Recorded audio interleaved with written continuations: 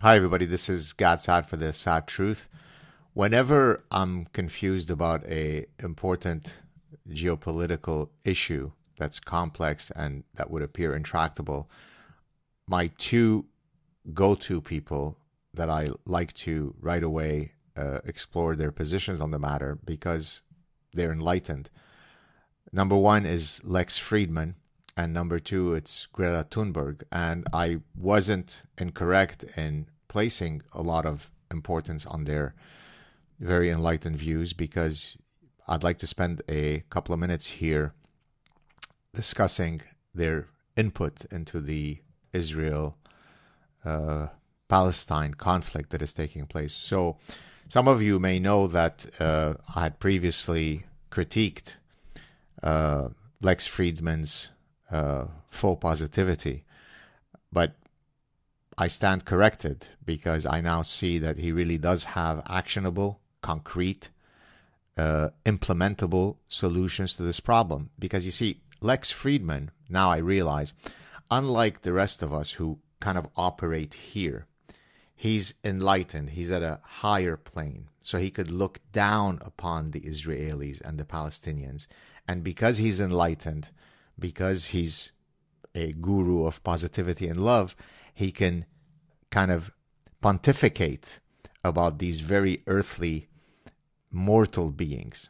So Lex put out a tweet, which he has since deleted. He seems to do that a lot. He puts out a tweet demonstrating how enlightened he is, and then when he gets huge blowback, he then deletes it, which to me is strange because when you believe in something, you never have to worry about even a tsunami of people who may disagree with you because you stand on those principles. You'd never have to delete anything.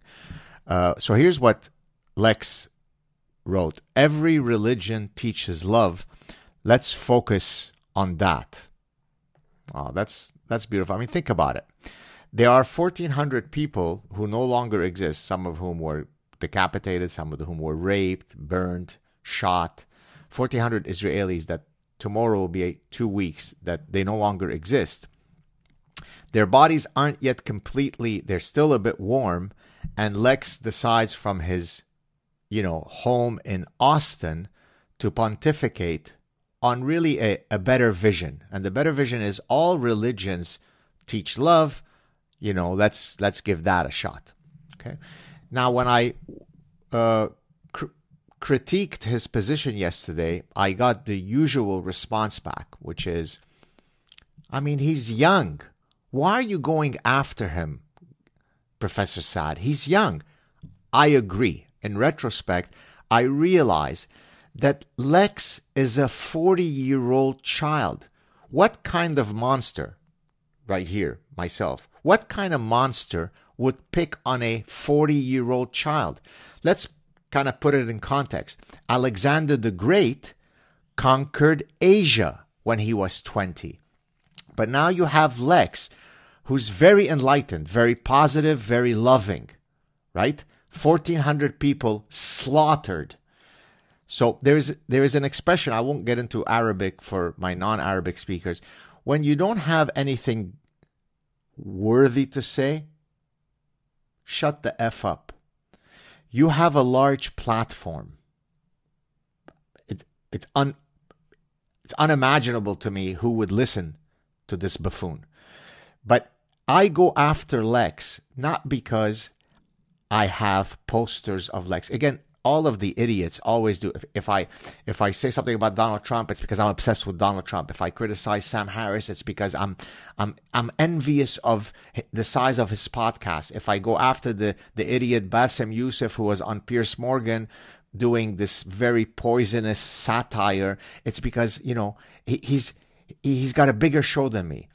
What kind of moron thinks that? Like, you think I sit there and I'm doing a calculus, an envy calculus? I go after Lex because he represents a parasitized mind. Now, if he only had 3 followers, who cares? But when he has, I don't know how many followers he has a lot of followers, and therefore his voice can influence people, and people say, yes, we have to implement his love. Let's play a game theoretic episode. Suppose we now populated all of the IDF commandos with a mindset of Lex. Would that increase Israel's security or decrease it? If it's decrease it, then shut the fuck up, Lex. Because your inane bullshit influences people. So that's number one. That's my views on Lex. By the way, Lex, who only wants to have conversations, he's open, he's willing to speak to some really execrable people, blocked me. You know why he blocked me?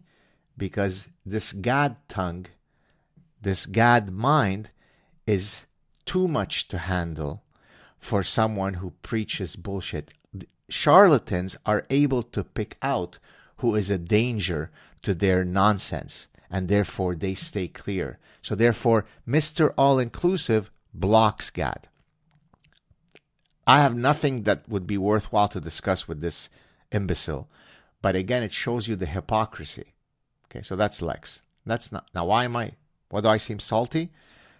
Because even though I may not know many of the people who have been killed a couple of weeks ago, I come from that world. And it bothers me that hypocrites sitting in their homes in Austin can spew this kind of garbage.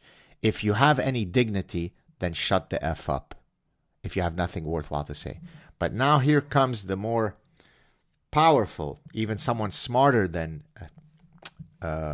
Lex. We've got Greta Thunberg, week 270. This is a tweet I'm reading. Today we strike in solidarity with Palestine and Gaza. The world needs to speak up and call for an immediate ceasefire, justice and freedom for Palestinians and all civilians affected. Hashtag Free Palestine. Hashtag I stand with Palestine. Hashtag stand with Gaza. Hashtag Fridays for Future thread. And then there are 4 women that look like they're in a struggle session. They're void of joy, void of any sense of, they're absent. Their eyes are absent. Stand with whatever. This Jew with Palestine stands with Palestine. Exactly. This Jew stands with Palestine is exactly like Queers for Palestine, is exactly like Chickens for Kentucky Fried Chicken. Or as I said yesterday, I said ducks for foie gras, and someone corrected me, geese for foie gras. So those are all exactly equivalent groups. Because if you're queer, you definitely want to be siding on the Palestinian side if your key identity is to be queer. They have this really liberating conversion program that's gravity-based. So you can look into that. It's a very, very innovative program. They take you up to the top of the roof, and then they kind of introduce you to gravity. So it's a way to really celebrate your queer identity. And so Jews for Palestine, this person is more, she's enlightened just like Lex, right? She's enlightened. She doesn't get bogged down with, survival concerns and, they want to kill us. And, it's an existential threat on the Jewish people. She's higher, she's elevated. So she's Jews for Palestine, right? So I went after Greta and I said, hey, Greta, you're someone who's super into saving Mother Earth. I have found the cleanest, most renewable source of energy that fuels certainly the entire Middle East, if not, regrettably, much of the West right now. It's Jew hatred. Jew hatred fuels the trucks, it fuels the society, it fuels the shows that are on TV. If you get diabetes, it's the Jew who did it. If your wife cheats on you, it's the Jew who did it. If it's sunny outside, it's the Jew who did it. If it's cold outside, it's the Jew who did it. And so she can use this very noble Jew hatred as the ultimate source of renewable energy. Guess what? She deleted that tweet. Again, why would this noble eco-warrior, who truly is so enlightened, why would she not stand by her principle? Hashtag Jews for Palestine. Why would she not stand for it? Why would she be open to, I better delete this. It's not a good one. So the reason why I go after Lex and after Greta, they're completely inconsequential. You see these glasses that I wear? These glasses of mine are substantially smarter than Lex and Greta combined. So I don't go after them because I have a personal animus to them. They are vile. That's absolutely the case. but it's because their stupidity influences people, right? The 17-year-old person who's navigating through these says, oh, but Greta, she's lovely and she wants to save the earth. So yes, free Palestine. And then people listen to Lex and say, it's so heartwarming how he's so much into love. He loves the idea of love. He's in love with people who love to love. And again, he's higher than those Israeli and Palestinian people fighting because he knows that all religions preach love, which, by the way, is not true. Religions have specific content. That content is then acted upon in the world. For example, Jains, right? In Jainism, they walk and they sweep the floor when they're walking because their religion is so pacifist that they don't even want to inadvertently step on an ant. That's pacifism. Now, the dynamics in the Middle East have certain religions fighting each other where, at least as far as I know, you could read maybe this book, The Parasitic Mind, chapter 1, 6, and 7. They don't preach the same kind of love as Jains. So Lex, shut the F up. Take care, everybody.